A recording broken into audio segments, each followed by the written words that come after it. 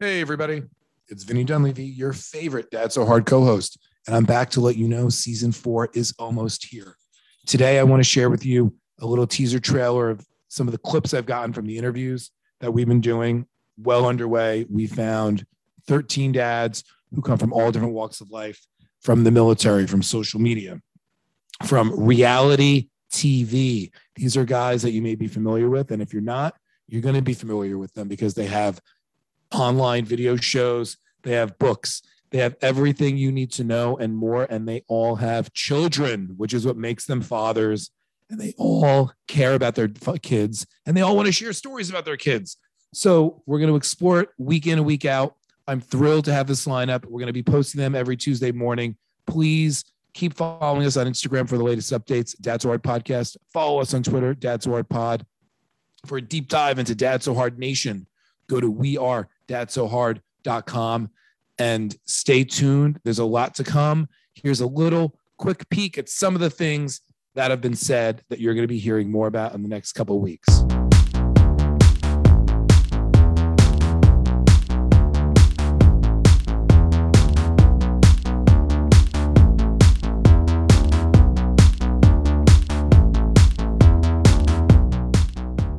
To make room for the most important thing, it's what I call your new mantra, which is be attentive to your partner, be calm, and then be competent in the sense of when you are looking to do something, know kind of like what is expected or what's helpful.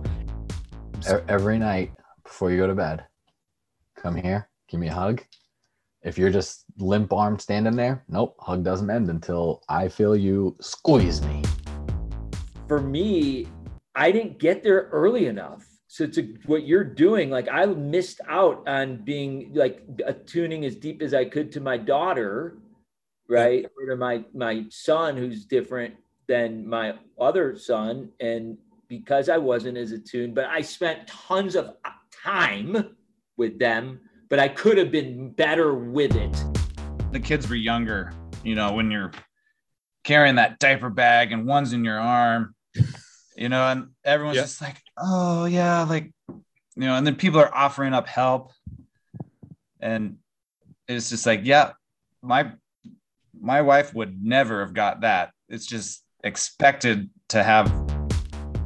Then the other book was really, again, about my journey. I coached my middle son's team from kindergarten through 8th grade.